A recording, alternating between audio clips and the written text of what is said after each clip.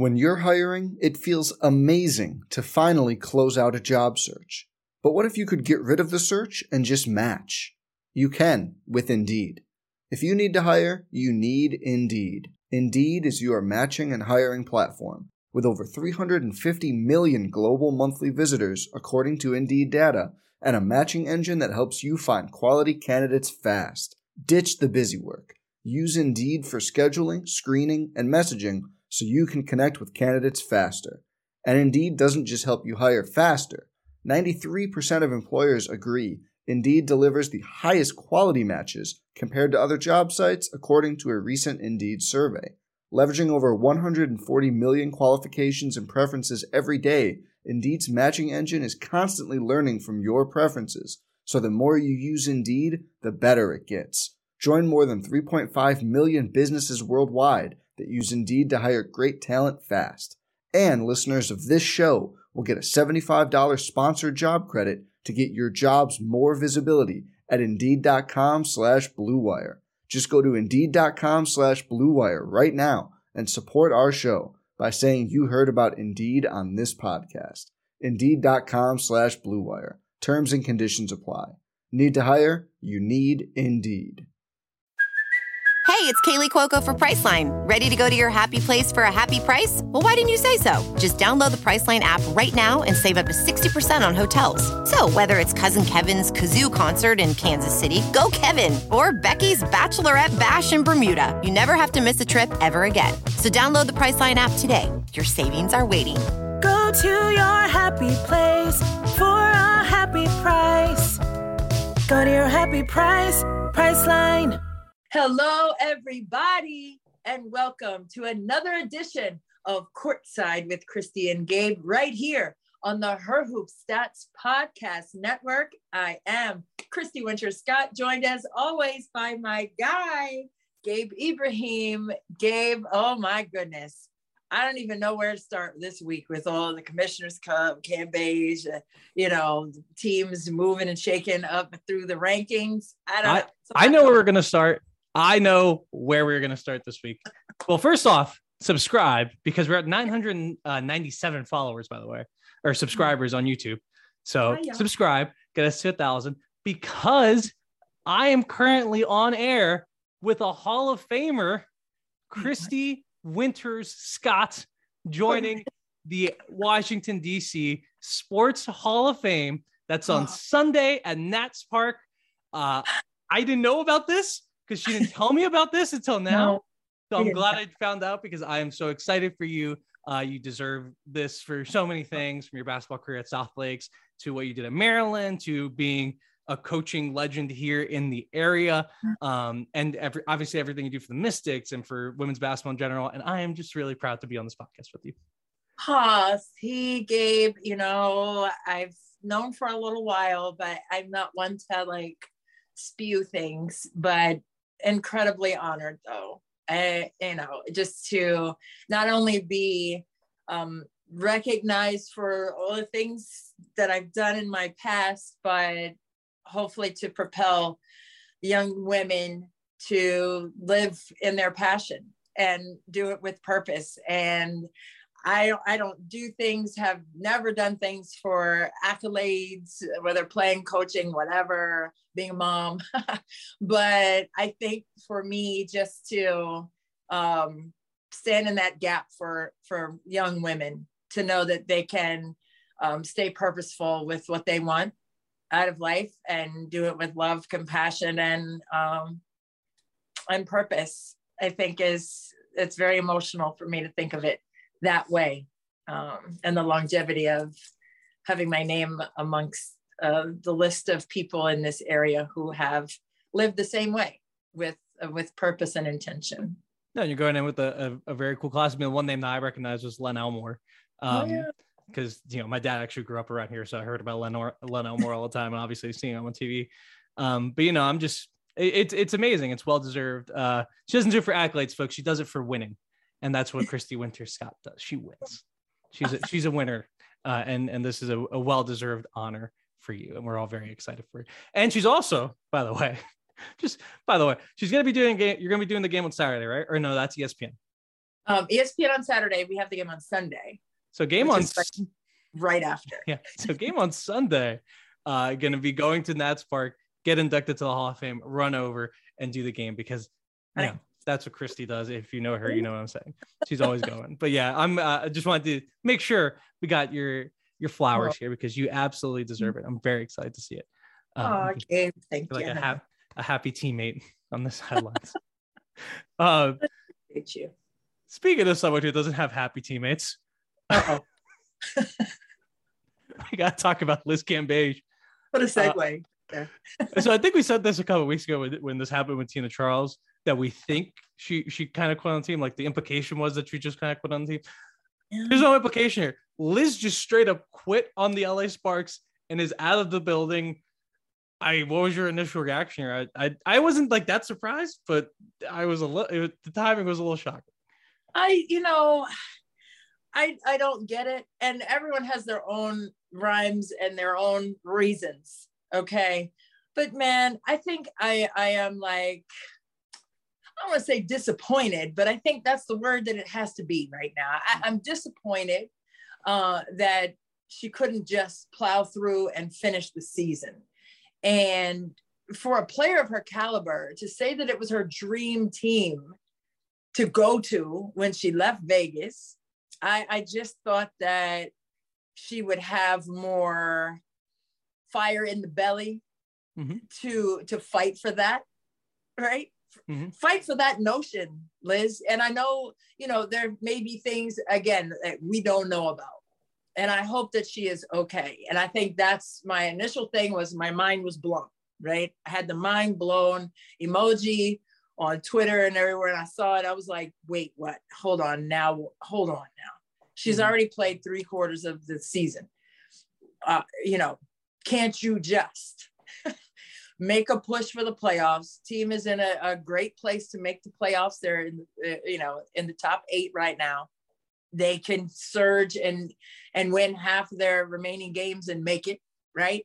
Yep. And she's a big piece of that. And I don't understand what went into the decision. And I know now she's saying that she wants to do something other than basketball, which is, that to me is shocking, right? The shock wasn't, it was disappointment when I heard that she wanted a contract divorce from the Sparks. And I don't like the wording of that and the verbiage, but it is what we're using, I guess, now because that's in the CBA. I don't know. Maybe they need to redo that. Anyway, I have not found it in the CBA. Just for the record, I don't. Really? Maybe again, go to Richard. If Richard says it's in the CBA, it's in the CBA. I've done a lot of searching through it. I can't find the actual word divorce, so I don't know what where that verbiage comes from. But that's like it. Far afield. I'm sorry to interrupt. Let's use it for the men too. If we're going to use that, let's use it for football and basketball, baseball, and all that too. So anyway, I digress a bit, or not. Anyway, but I'm thinking that initially the disappointment was in place because I'm like, wow, you got to stick with your team just to finish it out. It's your dream place to be. Suck it up, Buttercup, and keep it moving. Okay. And then I was shocked about her not playing basketball anymore. Do you think that's true? Is she going to just hang up the shoes and go in another direction with DJing or whatever other interests she has? So I don't want to sit here and say oh, Blizz is a terrible person or whatever. And that's not what we're saying. That's not what we're saying. Because everyone has to do what's right for them. And, I don't want to sit here and tell people not to. If you're feeling uncomfortable in a situation, if you don't want to be there anymore, you're well within your rights to leave. However, I'm not shocked by the idea that she's not going to play basketball anymore because I don't think you can make this decision and love basketball. You know what I'm saying? Because deep down at the core of basketball, it's not all the numbers I like to bring up. It's not the wins and losses. It's your bond with your teammates and your coaches, right? That's what makes basketball. Is playing together. Right. And I think if you love basketball, you love trying to do that. Sometimes it doesn't go well. Sometimes you're mad at your teammates. Sometimes you don't like them. But the point of loving the game is to try to reach a point where you're having fun with the people around you playing basketball. So I don't think you can make a decision like this to just straight up leave a team and love basketball still. You could look at what Tina did, right? Tina left for a better situation. Straight up. She left for a better situation because she wanted to get a ring. It's not about her love of basketball or any of that. It's about, hey, I want a ring now and I can do this. We already said all the things we had to say about Tina, but I think for Liz, it was completely different because she's just like, I'm out. I'm done. I don't want to do this anymore. Yeah. And I think to make that decision, you have to be done with basketball because you can't, it just flies in the face of how we love the game. I think how most players love the game too. Yeah. Yeah. And that being, I mean, like, also, it could be one of those things of her saying, well, I don't want you guys because you don't want me, right? Because, like, I don't think there's another team that there's not, I'll say it, there was not another team that was going to be willing to pick her up this season. No. I don't think there was. So, I don't know. We'll see. I'm with you. I hope she's okay. But yeah, I'm not shocked. I totally figured if she's quitting on this team, she's done with basketball because you just can't do it if you still love it. That's true. And I think even with Tina, switching teams, and I know we're done talking about Tina, but I just want to add this in a little bit. Well, when they played Phoenix most recently, and Diana Taurasi had 6 threes, and Skylar Dickens-Smith was going crazy. 30. She was going crazy. And come on. Seattle lost that game. So. They lost that game, and they put Tina in the pick and roll like 20, like 15 of Skylar's points were straight up because Tina was on her. Yeah, switches. Yep. They counted on that switch, and then the LeBron retweet of the slow-mo of Sky, backpedaling with the insanity hand movements there. I don't know. Hey, to each their own. I just couldn't do it. Yeah. I don't care what reasoning. I could not, like you said, going back to Liz, I could not leave my team like that. And I don't know, like, the inner workings of the locker room, what conversations, if there was a level of disrespect, I don't know. And I'm not saying that there was. I'm just saying if there are reasons that we are not privy to, we don't know. Yeah. Okay. So for me, I'm saying if I'm in the locker room and there was some level of disrespect that I felt, like a personal thing, or a vibe that was off, or, something that I couldn't recover from, and I had to separate myself from to be at peace with myself. All right. But we don't know what it was. So to be speculative is not fair to Liz, right? Mm-hmm. But it's also not fair for us as basketball fans, to be on the outside of that, looking in, wondering what happened to this teammate. And for us to love the game the way that we do and have passion for the game the way that we do, I mean, it's unfathomable, like you said, to put the shoes on the hook and walk away and not come back to it. I mean, I don't get it. Like, I couldn't do it. If I'm in the prime of my career, I'm on the team that I said, this is the dream team. I wanted to always play in LA. And the list goes on and on about the positives and the pros of that. Pros, and you could take that how you want it. You don't do that. No. You don't do it. Straight up. You just do not, period. You just don't do it. Well, and I didn't do it. And to be fair to Liz, I think one of the things that may have happened is, in life, sometimes you're just on the wrong career path and you don't realize it until you get to the job you thought was perfect for you. As someone who has changed career paths, I can attest to this. Like, you get somewhere, you think, oh, this is going to be great. This is going to be a good fit. This is going to be everything I want. You get there and it's not what you expect. And you're like, wow, I straight up don't like this anymore. And I don't want to do it. So to be fair to Liz, like, I think that happens. It's just like, like we just said, the entire point of loving basketball is loving the idea of team. And I couldn't just without like something happening or something changing in my life. I couldn't just be like, I'm out, guys, especially when we're trying to do something, right. It's just I want to talk a little bit about how this is going to affect the on-court stuff for Los Angeles, because it's obviously what's going to be the biggest concern for them going forward. They're not going to be concerned with Liz all that much. And I'm not sure this, like, obviously it hurts them because there's a lot of points off the board. So someone's going to need to step up. But I'm not sure how much it hurts them because they do have Chiney Ogwumike. And before the season, we already said, wow, this team has so many players, especially so many players in the post, that Liz is going to kind of gum things up for them. And she kind of did. I mean, she played pretty well at times too. But I think this is going to open up their roster for a little bit more flexibility in terms of what they can do. And I think, if Chene stays healthy and plays at the level that we know she can, and she's been playing pretty well lately, I don't see why this couldn't be a big step forward. And also Olivia Nelson-Ododa has come into her own a little bit, not offensively, still not there offensively, but her defense has gotten better to the point where you feel comfortable putting her in there. So I just don't think it's going to hurt them that much. I mean, I think it will a little bit, like you said, just the way that they can play schematically, offensively and defensively. And maybe there are some subtle changes in that regard without her presence in the paint. And so I think to say that it's going to be the same, I don't know if that's true. I think, if I'm coaching against them, and I think that's how I'm approaching this, if I'm coaching against LA and they don't have Elizabeth Cambage in the middle, I'm thinking of other things that I am focusing on in terms of my attack, right? In terms of my defense. We were just talking about how Tina Charles was putting the pick and roll for 15 of Skylar Diggins-Smith's point. So there are things in that regard, tactically speaking, that you're going to change. I mean, if you're coming in with a scouting report now on LA, some things are going to change because of her not being there. So yes, Chene, if she can stay healthy, because she has been tremendous. She's had several double doubles this season and has been really terrific, especially defensively. I think just really active and communicative in that way. But I also think Nelson-Ododa, and I know you said offensively she hasn't really come into her own like consistently, but there were a couple moves this past week where I was like, what was that?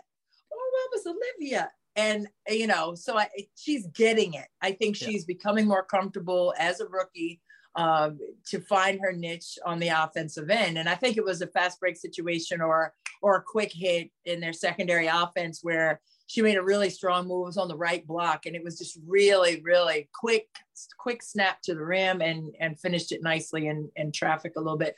So, I mean, she's coming along in that way, but they're going to need everything from her. I think her minutes are going to be maximized, obviously, now, the absence of Cambage, but can Chene Ogwumike stay healthy, I think is going to be the key. I mean, we know NECA has been playing great all season long.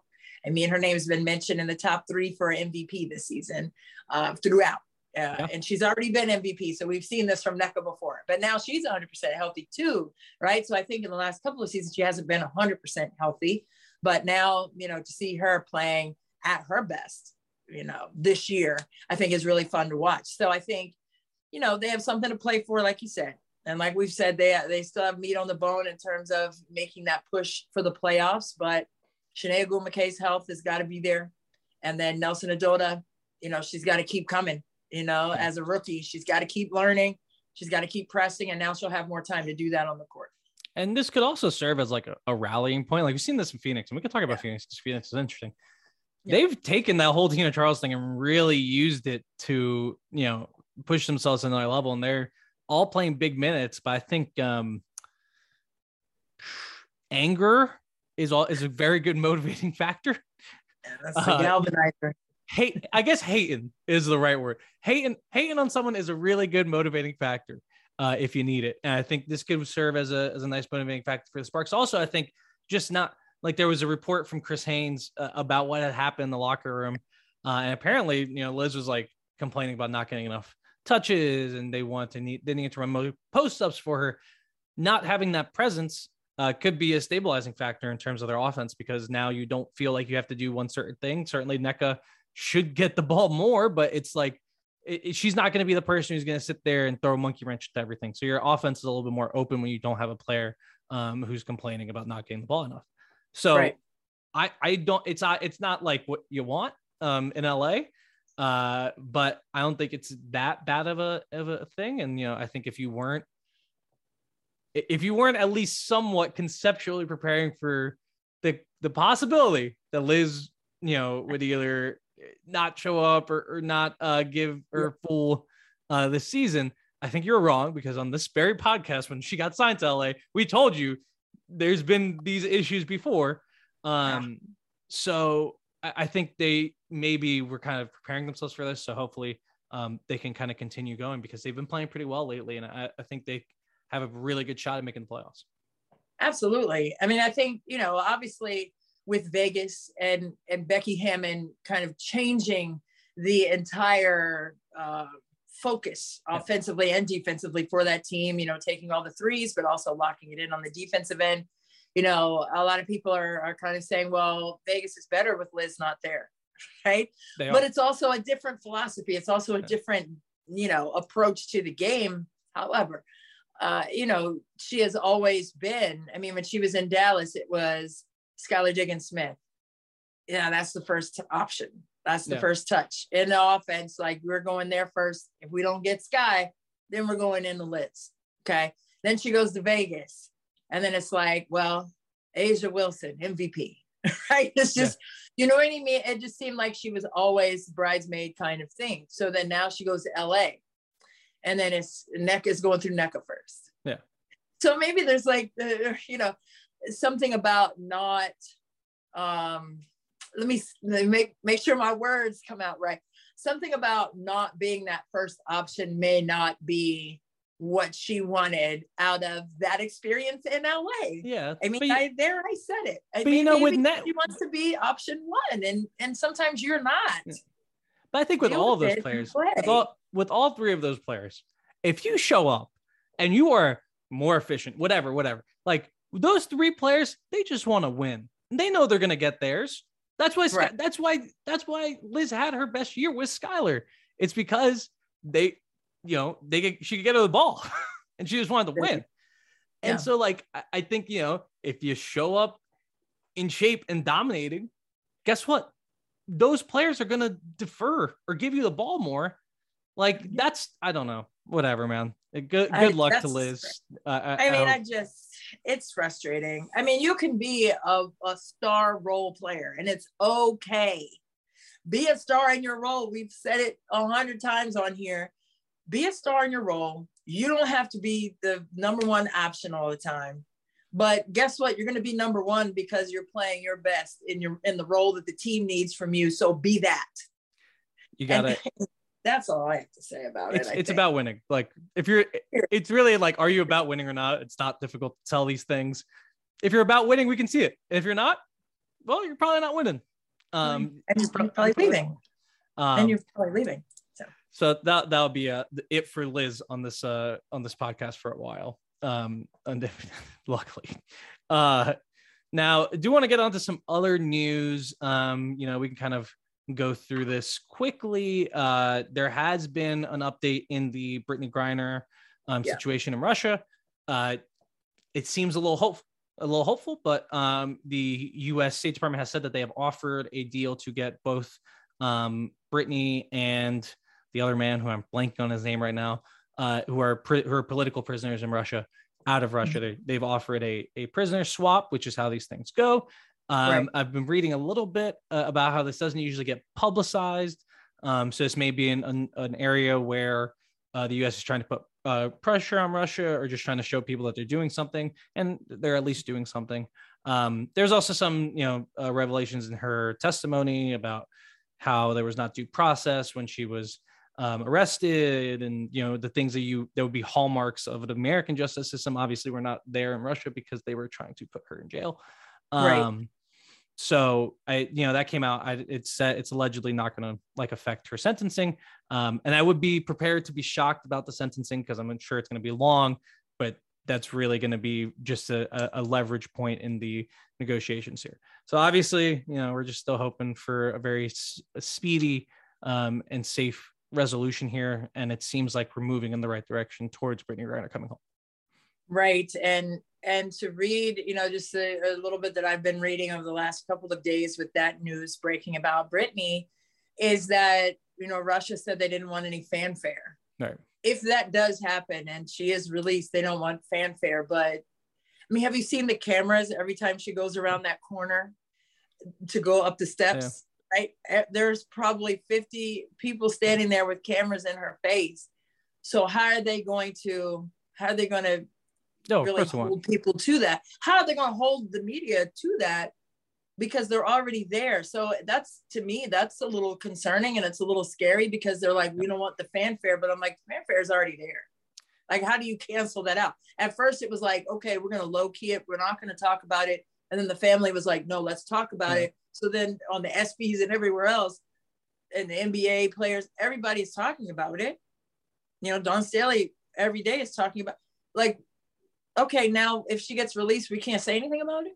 Like, I'm a little nervous on what that's going to look like, feel like. So I'm just happy that that they seem to be moving in the right direction to get her home safely. But I don't want anything to mess it up. Like, yeah, no. And I don't know what the rules are, like, the fanfare that they're speaking of, like, what does that actually entail? And how does that keep Britney safe on her way back here, hopefully? Yeah, I mean, you have to remember that everything that Russia says the vast majority of things that Russia says is a lie. Of course they want fanfare. That's why they took hostage. I'll just say it. They took her hostage. They wanted the fanfare for it. What they want to do with that statement was, say, oh, the US, look at them. Like, this is all a game to them or whatever. That's all they wanted to say, was like, oh, the US has made this public. Well, we don't want that. We're better than that. They just want to embarrass the United States as much as they possibly can on an international stage. They also probably don't want it out there that they're considering, trading prisoners for a person whose name is the Merchant of Death. He's an arms dealer, and they need him back because they need arms. So that's why they want him back. But I think we're moving in the right direction. And honestly, as long as Britney gets home safe, that's the only resolution we need for the situation. Then, we'll see what the rest of it is. I think it will happen. I've said that every time we talk about this. Yep. It's going to happen. She's going to be back here soon. I think it's moving in the right direction. We can't, I don't know how many ways I could say I'm feeling bad for her and I'm sad, I'm scared, but it is scary. Scary is like, oh my gosh. Yeah. I don't know. I just want her to get back safely, and that's it. Whatever it takes to get her here. And she will. Let's move on. More not great news. I just wanted to bring this up because we talked about her last week. Bria Hartley. She had just signed with the Connecticut Sun, gotten some nice minutes, played a decent role, and then goes down with a knee injury. It comes out that she's going to miss the rest of the season with a torn ACL. The only little, obviously I never want to tear an ACL, but at least it's not on the same leg that she tore her other ACL, which kept her out to the last basically 2 seasons. Right. Just so tough for her. And, just want to extend all of our well wishes to her and her road back, because she had already gone through a very tough road back, and to come back and to find a role and to be on a team that's competing for a championship, and then for this to happen, it's just tough. So I hope she's doing okay. Yeah, I couldn't believe that. I was so sad to see that she is injured and she's going to be out again. I mean, when she was injured initially in Phoenix, in Bradenton, Florida, in the bubble, she was having a career year statistically across the board. So it was, that was really sad, because they really needed her that season, and it was just tough to see her go out. But then, she's been trying to get her way back, and just to go out again. And just knowing her, I mean, she spent some time with the Mystics and just getting to know her while she was here. I mean, she was working out when she was 5 months pregnant, 6 months pregnant. I mean, with her belly showing and everything, I'm going through a full workout. So I know how tough she is. I know that this setback is setting her up for another strong comeback, but it is just disheartening for Bria just to be, trying to get back again and to be knocked back a couple steps. Yeah, no, I hope she's dealing with the mental aspect of this, because obviously she does know how to come back from an ACL. I mean, there's a silver lining there, and now what the rehab's going to be like, what's ahead of you, especially since it's on the other knee. There's not as much concern about the structural issues, although I don't know. I mean, the other thing about injuries too is like when you, like, obviously, yes, it's on the other knee, but you never quite know how the first injury affected the second injury, because when you come back from one injury, you're probably, you're favoring one side, you've changed the way you walk, you're doing, you're trying to think of the way you walk. And this, we went through this with Elaine Deldon last year, is just, learning how to incorporate that into a basketball game can sometimes lead to an injury on the other side. Obviously, I'm not a doctor, so this is just stuff I've heard from sports doctors in the past. It's like, it's just tough. So at the very least, we got to see some that she still has some of it. and she could still play. And so hopefully she gets back and it won't, she knows what's ahead of her and she can come back. It's usually a year-long injury though. So she'll maybe back by the end of next year, maybe it moves faster. Who knows? But for Connecticut, I think it's a pretty big loss because, as we talked about, when we talked about Bria the first time, they needed depth. They needed players to count on. And now you're kind of, Kurt Miller's in the situation where he has to say, okay, how am I going to manage this bench? Because we do need minutes now from Nia Cloud, and we're going to need some more minutes from Joyner Holmes. And, obviously the top 5 players in this team are unstoppable. Right. It's, can you get them there healthy and ready for the playoffs? And now Jonquil Jones is back from COVID, had a minutes restriction, but I think it's going to start slowly going away. Right. So we'll see, but it's going to be interesting to see how Kurt manages his minutes late in the year. Right. And I mean, we're not even talking about Jasmine Thomas also being out. I mean, this team has really been trying to cover the holes in the boat, as I like to say, with some Band-Aids, man. And it's just been really frustrating. But they've managed. They've found a way. Alyssa Thomas with the first triple-double in Connecticut Sun history. I mean, there are players who are doing their due diligence and working extremely hard to make up for the fact that they are now lacking even more so in the depth category for the team pushing towards the playoffs here. And what you want is your health. I mean, at this juncture of the season, you want to have all your cards in the deck. You want to have all your chess pieces in the box ready to go. And right now, I know Kurt Miller is totally disappointed in those two in particular, with their experience level, also with their leadership qualities too that they provide to the team. So they can still do that, obviously, without being on the court.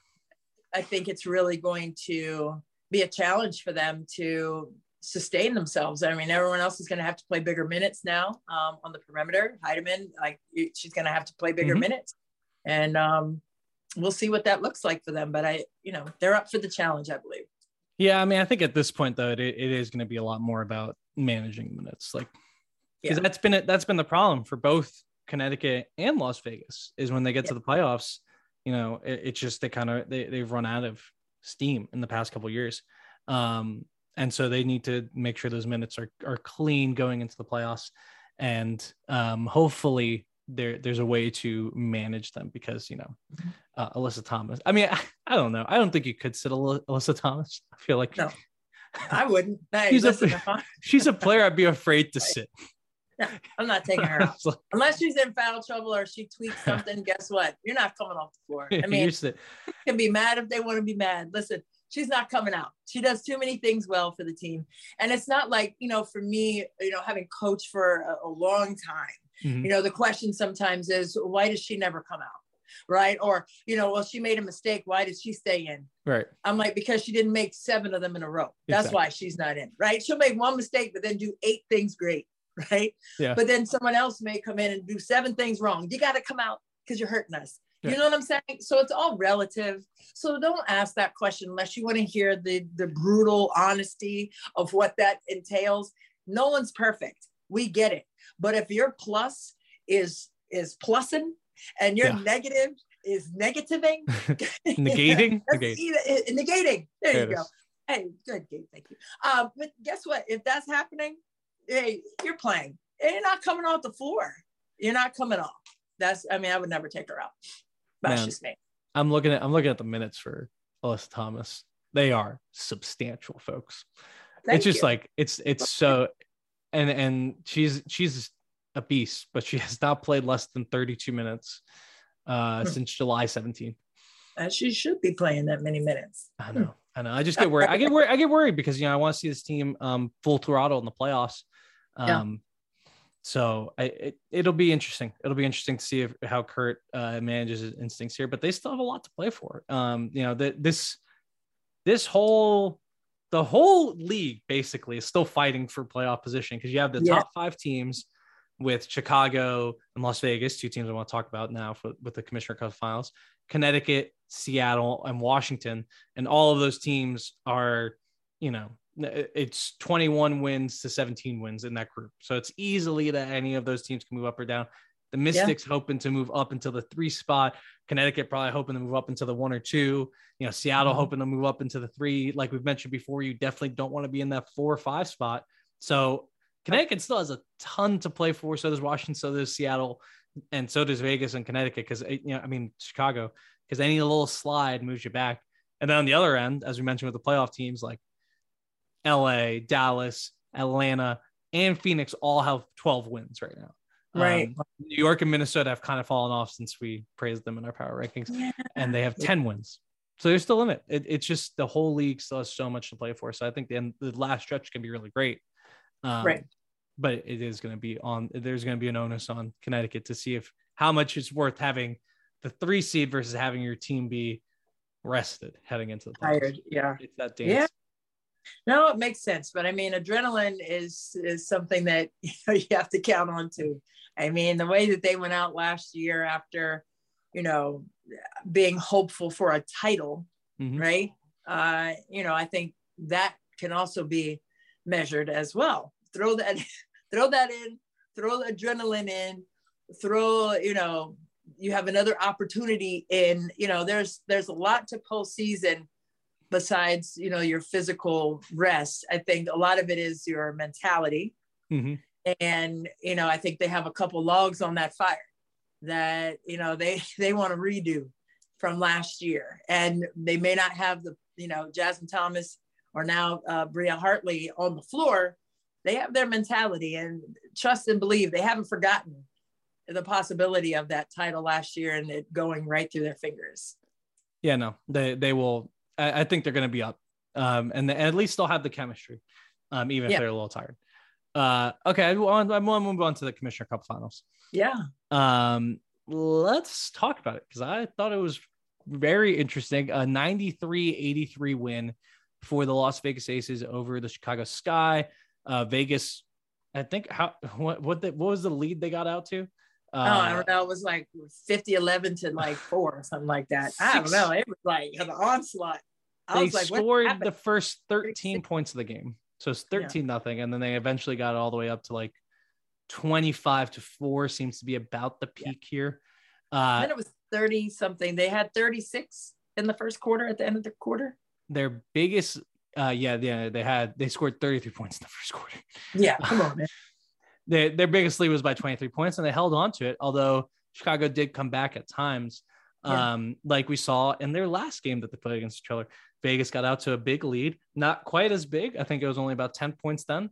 And then Chicago eventually fought their way back. And that was without, I believe, Courtney Vandersloot in that game.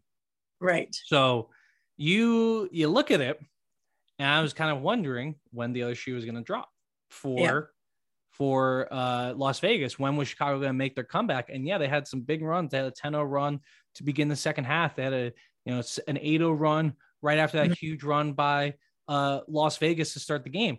Got them back into it. They just couldn't chip away. And I think one of the things that caused them to lose this game is the most concerning thing about this team right now is that they were 6 for 30 from 3, 20%. They have not been shooting the ball well since the All-Star break. And I'm starting to get a little concerned about it because I think that's what cost them this game. Yeah, no doubt. I think the reason that the Las Vegas Aces got out to the lead they got out to, they had a couple of the players mic'd up. They had Candace Parker mic'd up, and they also had Asia Wilson mic'd up. And Dawn Staley was on the call, she was hilarious. I loved it. Fantastic. She was so good. And then I think Asia Wilson's comment at the beginning of the game, she said, let's I'm not going to directly quote what she said because they've actually let it slip out there. Twice. But twice. So I was like, but she said, let's mess them up early. Yeah. And get this game. Let's mess them up early and get this game. And sometimes when you start the way that the Vegas Aces started, it's tough to recover, like you said. And, I think in the final 3 quarters, Chicago outscored Las Vegas by 9 in those 3 quarters. And it was the first full game that Courtney Vandersloot had played in since coming back from concussion protocol and some symptoms there. So she had gone through practice and everything like that. And I think it took her a little time to get acclimated to a game pace against someone else other than practice players or her teammates, whatnot. And, she didn't really get a full game, obviously, under her belt. So I think that kind of showed up a little bit and just trying to reacclimate Courtney Vandersloot to the group. Right. But it was also, like you said, they weren't making shots. I mean, I can hear Mike Tebow in my head right now. Got to make shots. Yeah, sure. You got to make shots. And, 6 for 30 is not going to cut it. I don't care if it's the Commissioner Cup or the teacup. You just got to be able to make a bucket. And it wasn't like they were getting bad looks or forcing the looks that they got from three. I would say, maybe 20 of them were really clean, makeable shots, and maybe 10 of them, because they were trying to get back, with threes, not twos. Some of them may have been forced a little bit, but I think the majority of them were good looks and they just didn't get them to fall. So kudos to Vegas, though. I mean, they did what they had to do defensively to be disruptive in that manner as well. So it's not just they were missing wide open looks. I think Las Vegas, they've really done a good job defensively and taking some of those easy, clean looks away or getting a hand up and disrupting rhythm of those shots. No, they were definitely more active. Vegas in the second half was just much more active than they were in that first game in the second half of that one. And they did get out the shooters, but I'm with you. I mean, look, you gotta make shots in this game, especially in this league, because there are times where it's just like, okay, the only thing that really pushes us here is a three. If we hit a three, changes the entire momentum, right? If we're down 7 and we hit a three and we're within 4, it jolts you up a little bit instead of, okay, we're down 7 and we just missed a wide open 3 for the 8th time in this game. And I think that's so demoralizing on what's happening in Chicago right now. And I think, like you mentioned, Courtney Vandersloot coming back is going to be huge for that. She puts people in the right spot, and there's just subtle differences. I think all basketball players know this. If you're not a basketball player like me, I played one time with William Mary, the leading scorer in William Mary's history, came to the gym. He played. I mean, that guy put the ball like here, right in the shooter's pocket. I hit like a 30 footer because I was like, this pass is too good. I think it changes a shooter when the pass comes to the perfect spot. And that's what Courtney Vandersloot does. That's what great passers do across basketball. LeBron James has always talked about that, knowing where his teammates like to get the ball. Right. And so hopefully that changes things. But I mean, right now, since the All-Star break, shooting 26% from 3, worst in the league. And they're shooting fine from other places, like their true shooting percentage is 4th, their field goal percentage is 4th. So it's not, they're not struggling from everywhere. They're just struggling from 3. Right. And I think that just kind of pushes them behind the 8 ball against teams like Las Vegas. So hopefully Courtney Vandersloot helps that. I did also want to mention it was really funny in the fourth quarter, they had James Wade mic'd up. Oh yeah. And, we know James is a great analytical coach. Like, he knows the numbers, right? And we all know that 3 is worth more than 2. That's why we take a lot of 3s now. And he yelled at us. He was like, I don't want to see another 3-pointer. The ball has to touch the paint on every single possession. Gotta do it. And I was just like, I was really surprised, but I can understand the frustration. So hopefully I get that figured out. Yeah. I mean, if they're not falling, right? And even if you are behind by a lot, you can't knock a home run in every possession down the floor. You got to go for some singles, man. And I think that's what he was basically saying. Like, we got to go in to the paint first. And I think that's how they got back into it too.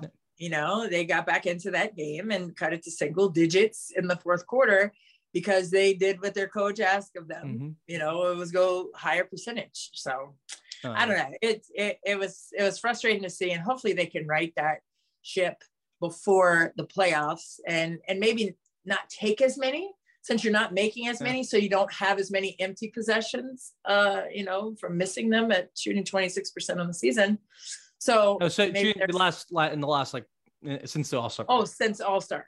Yeah. Still, I mean, that's not a good momentum if you want that. So, I mean, if you can take away some of those empty possessions, I think would be good. Yeah.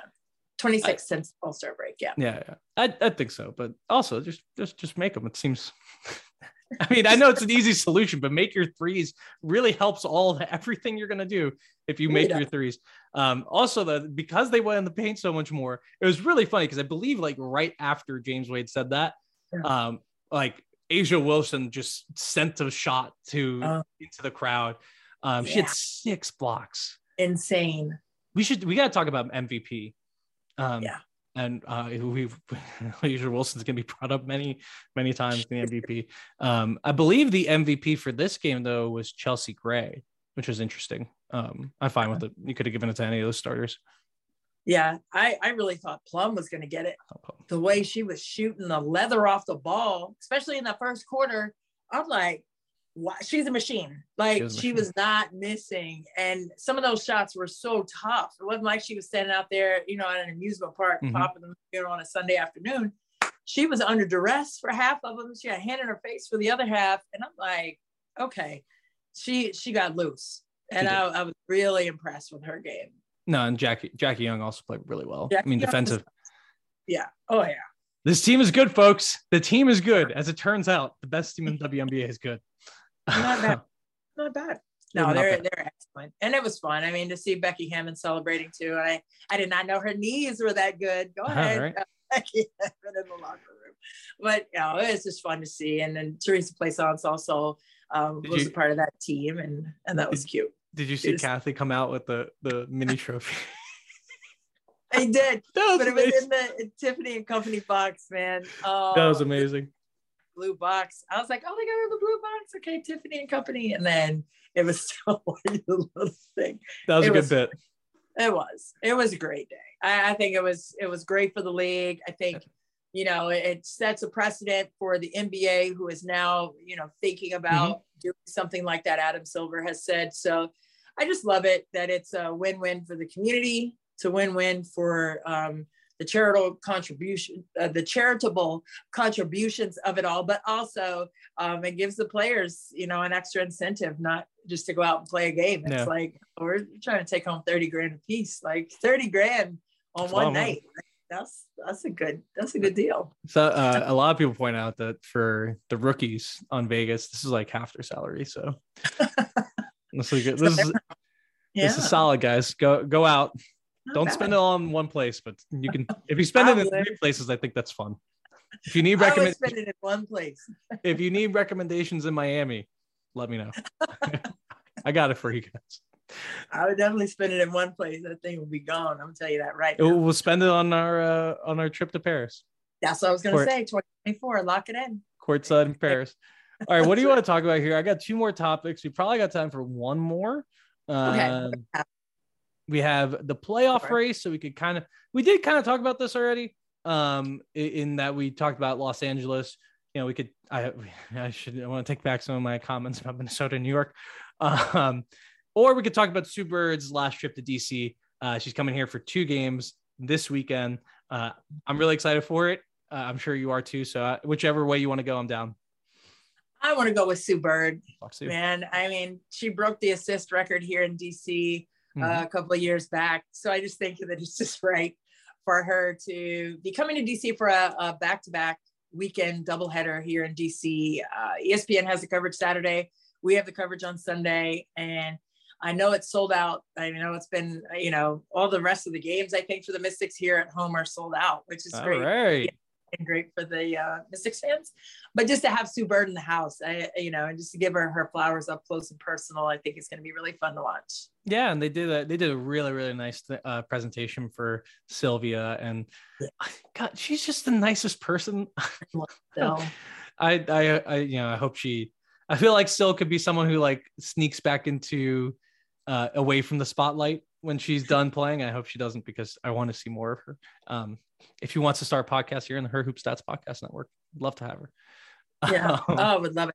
I would love it. She is just such a special person. And I think, I know that Cheryl Reeves said the same thing. I know Mike Tebow said the same thing. I know that when Mike Tebow was with USA Basketball, that Sylvia's mom and Nancy Tebow became really great friends. Oh, really? And, yeah. And when she ran over to Nancy at the Mystics game and gave her a hug. I saw the tears in Nancy's eyes because they're very close over the years for a number of reasons. And I just loved to see that, that extension of compassion and respect was very sweet.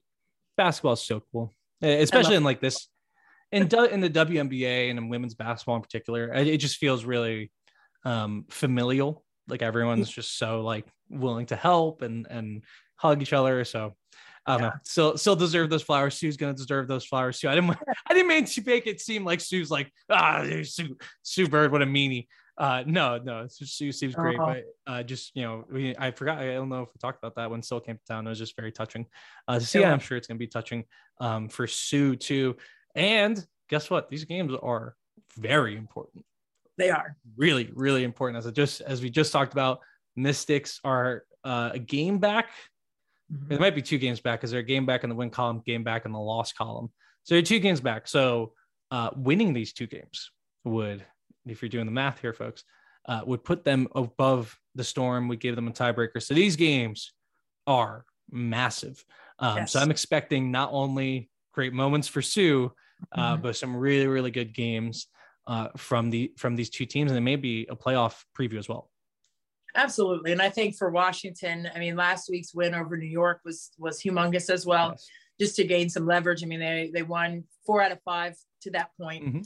So their momentum is swinging in the right direction. I know that Elena Deladon will be out when they play the Dallas Wings tonight on Thursday night here. And, they need this win too. But, this weekend with those back-to-backs at home, I think it's a great opportunity for the Mystics to gain some ground there.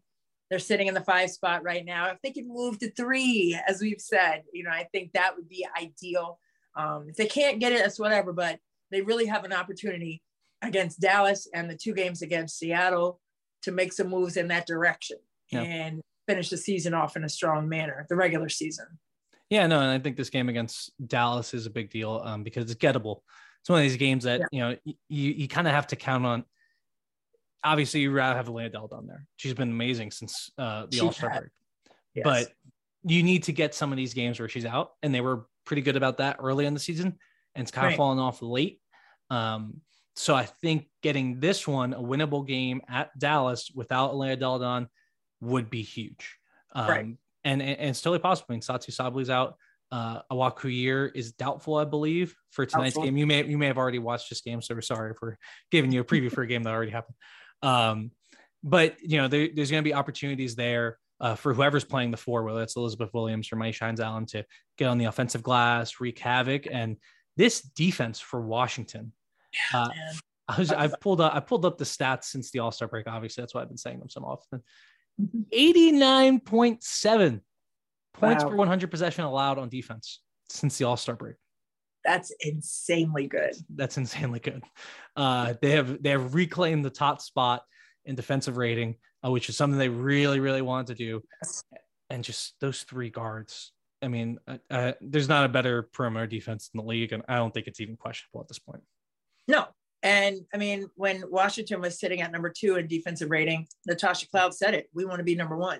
So when you have that in front of you as an incentive, we want to be the best defensively. So now not only are you holding yourself accountable to that, you're holding your teammates accountable to that as well, and being very communicative. But the other day in practice, you saw Natasha Cloud with the whiteboard, working on some things, and I'm sure it was defensive. Who knows what it was, but there's just that on a string mentality on the defensive end that Washington has certainly taken a tremendous amount of pride with. And when you have players like an Ariel Atkins, who's receiving her Olympic ring on Sunday, I think it would be really fun to see prior to the jump ball. So that'll be another celebratory moment this weekend for the Mystics. But I think, she was on that Olympic team too, because of her defensive skills. And obviously she can shoot the lights out from 3. And now she's gotten, the other 2 levels more consistent. And I just think, just to have players like that who are continuing to evolve, continuing to add things to their game,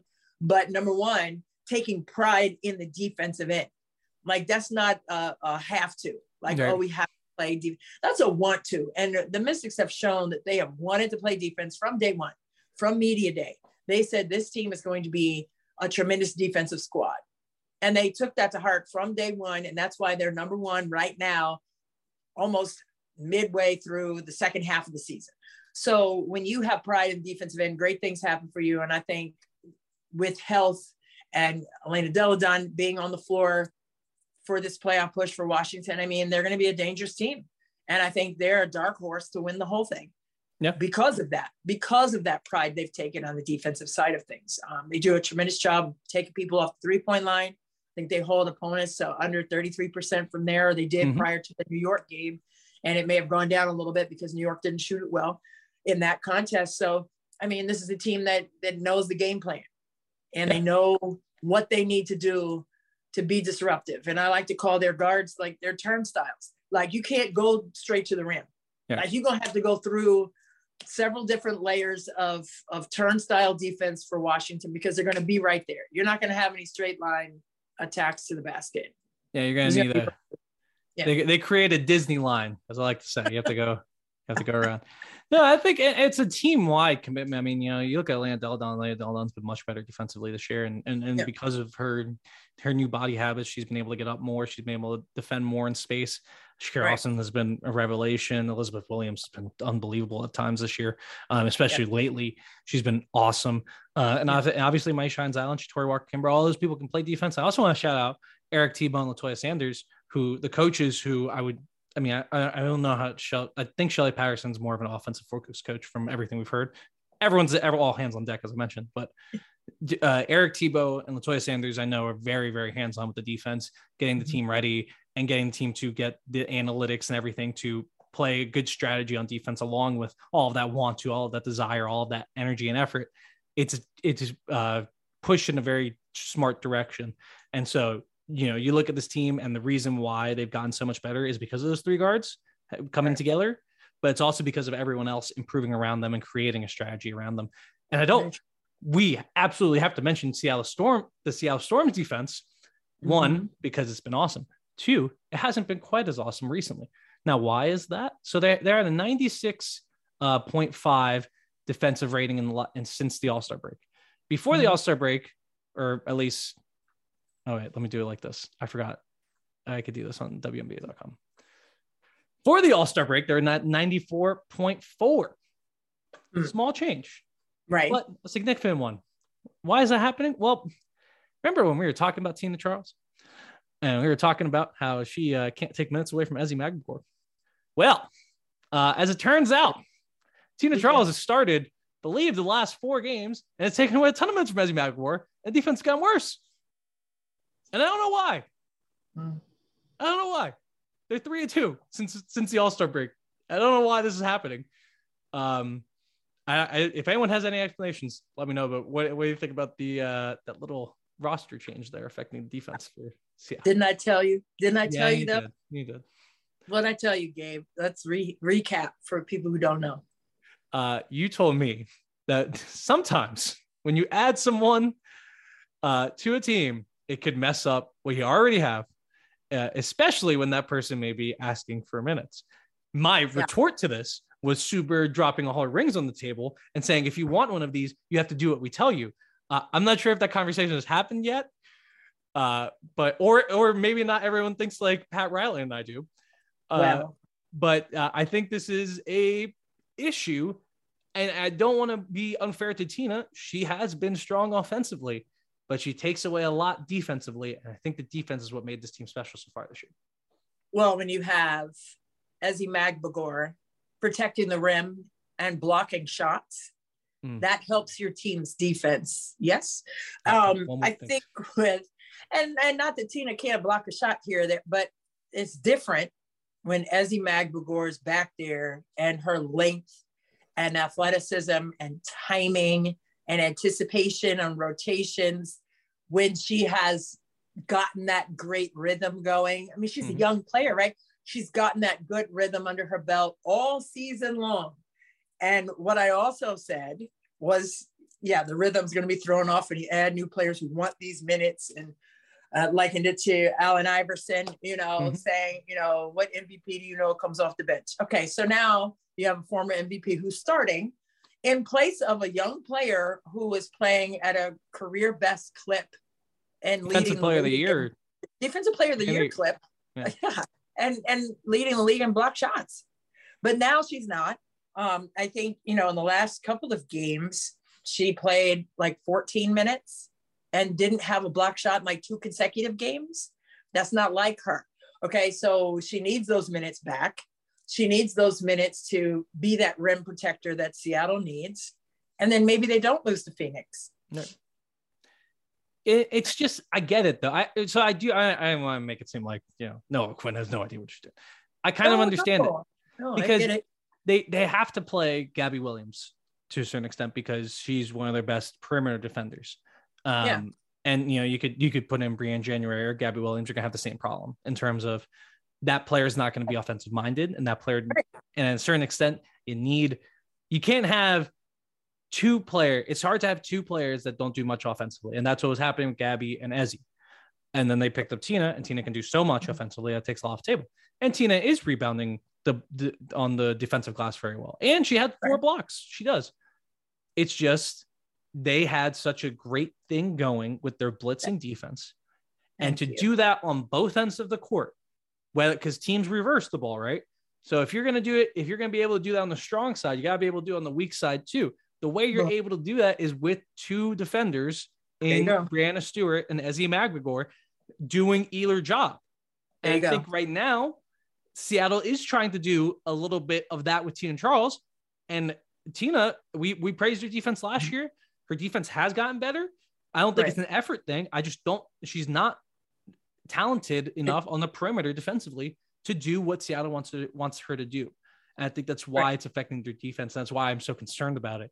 But I do understand the theory of it. So maybe this is just like an experiment to see, okay, how can we get enough defense from Tina that it makes sense to do this lineup because it's so much better offensively. I understand that. Right. I'm just a little concerned.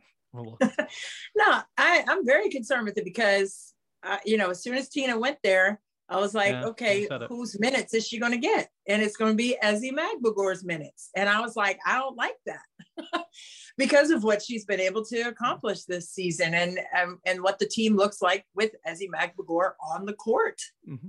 And so I'm concerned as well. And I love Tina, and what she can do. She can flat out score. She's had some incredible games in this stretch where she's been starting games for the Storm, but I don't think it should be at the expense of the continued growth of a young baller in McGregor. I think she's more than ready. I think it has disrupted her learning curve, if you will, in game experience and game minutes. And which do you sacrifice, right? Which do you sacrifice, the offense or the defense? I mean, for me, I don't know. I mean, that could be split right down the middle. But, I mean, I think it depends on the matchup. It depends on the matchup. But I'm thinking, if I'm Noelle Quinn, and I love Noe, that's my girl. But if I am brilliant basketball mind. I love her. And I know she's probably in a tough place because it's hard to decide. And it is about matchups, but it's tough to decide what the team needs today. Right. Do we need an offensive juggernaut where we can just go through first, second, third options and get her going? Okay. Right. And in a rhythm offensively and staying consistent and sustain that through a whole game? Or do we need a defensive juggernaut who's going to come in and be a stalwart on that end, protect the rim for us, rotate with great anticipation without fouling, and get us the stops that we need to go down and have other scorers score the ball? Yeah. Brianna Stewart. Yeah. It is tough. I think, and the other thing is you can't, or I don't know if you can. Mm-hmm. Can you tell someone you're starting today, you're not starting tomorrow? Because I feel like players get really touchy about that. And I think as a coach, you would rather them just be like, and the Mystics actually have a great situation going on. And certainly like Maisha Hines Allen has been fine with the role she's being given. She could really throw a monkey wrench in the season if she said, I need to start. Right. So can she do that with this group of people? Can she say, hey, Ezzy, today you're not starting, but tomorrow you are? And maybe this happens this weekend in Washington, to bring it back to what we were originally talking about. Like, this weekend in Washington's huge for the Storm as well, to figure out that dynamic, especially if you're looking ahead and you're saying, well, this is the team we're most likely going to face, because it is right now. And if you look at the standings, this is the team we're most likely going to face in the playoffs. Why can't we try out both things in these games? Right. So maybe there's an experiment to be had here. I just don't know if she can go to Tina Charles and say, hey, you're going to be on the bench today as he's starting, just to get a different look. Or, as he's going to play 25 minutes, you're only playing 20 minutes. I don't know. And that is something you said when this first happened. And I was like, well, you know what? You kind of have to bully people into doing the right thing. I guess that hasn't happened yet. Maybe it does. Maybe it happens this weekend, but it is a little concerning, and we'll see if it's the right choice, right? We're not going to know until the end of the season. Right. But you better be able to go to your players and say, look, you're starting today and not tomorrow. And they better buy in, and you better be okay with it for the big picture. And you better put the team before yourself, period. And if you can't do that, man, then maybe this game isn't for you, because that's what it's about. Go play for the Fever. But what does the team need? Yeah. Right. If I'm a player, I want to be in at the end more than I want to be in at the beginning. Truth be told, hey, don't start me, end me. Leave me on the floor, because I have played to a certain level where you can't do without me to close the game if you want to win it. Put me in at the end. I don't care who starts. And that's me as a player. Yeah. I don't care. Don't start me. Like, I'm not going to pout by the water cooler and sit there and look at my parents like, oh my God, they're not starting me. Like, I don't have time for that. I want to win. If I get an opportunity to go in, guess what? I'm cracking foreheads while I'm out there. I'm going hard. I'm going to do the best I can. Am I going to be error-free? Probably not. But I'm going to do more pluses than minuses, as we were talking about before. And in the last 4 minutes of that game, guess who's going to be in? Me. And whoever you started in my position, where are they going to be? Out. Okay, so I'm fine with that. And I think you have to have, as a player, you have to have that mentality. Like, my ego isn't to the level of I have to start for what? You want to start because you want to go out there when the music's on, like dun dun dun dun dun. You want to walk out there and be the guy. Like, come on, look. If you can't be in the game at the end, then it doesn't matter who starts the game. Period. Like, and their egos can't be that soft to be able to tell somebody that, and they go and pout somewhere about it. You're a grown pro. You're a grown pro. So be a grown pro, do your job, and be in the game when it matters at the end of the game, and close it out and stop whining. I can't. I don't know. I don't like that. I mean, I think there's also like a trust issue here, because obviously to like you want to be in. Why? Because you thought you could help the team win, right? Help the team. And Tina does too. This is why Tina thinks I need to be in the game, because I want to win. And if I'm not in the game, that means I'm not helping the team win, and there's someone in there that I don't think is as good as me. Like, that's why she would be upset. So I think it's a matter of trust and respect. I mean, look, anything, right? Like, a good basketball team is like a good family. There's trust and respect. And I think it would be tough to create enough trust between you and this new player in the time that they have, if that player didn't come in with the mentality that you had. But I think this really does seem to me, though, to be a basketball decision of, we needed more offense, and we can sacrifice the person we can sacrifice most on the offensive end is Ezzy, and we can make up enough of it on defense. I think that's their mentality. And they did lose that game against Phoenix, but really we're going to find out this weekend, and that's why y'all need to watch. That's right. You need to watch, and you're going to see Christy Winter-Scott, the Hall of Famer, the newly minted, on Sunday. Oh my gosh, I'll have sweat beads popping off my head because I'll be running back over it, but I'll be there. Wait, do you need a fill-in? I may, sit right there behind Megan McPeak, just in case. I could talk like you. We've talked enough that people won't even notice. We'll put a cutout of you in front of me for all the TV shots. I'll say everything that Christy says. Put a fat head up. Yeah. Oh, then you'll be behind it. But that's it. Talking like Christy. I love it. As long as you like elbow Megan on, Oh, yeah. on threes and great blocks, and then, you know, she'll feel right at home. Eileen, that's my girl. That's all I got, Christy. So whatever. Yeah. I don't think we have anything else right now. No. Oh my gosh. This has been a fun one. Hey, listen, we don't have to go home. We got to get up out of here. They cut the lights out on us again, Gabe. But look, we have a great weekend of hoops ahead here in DC with Seattle coming down for back-to-back. Oh my God, that's going to be fun. So thank you guys for joining us today on Courtside with Christy and Gabe right here on the Her Hoop Stats Podcast Network. I'm going to go get some popcorn and have a little cranberry with some lime, and we'll see you next time. That's what a Hall of Famer would do, people.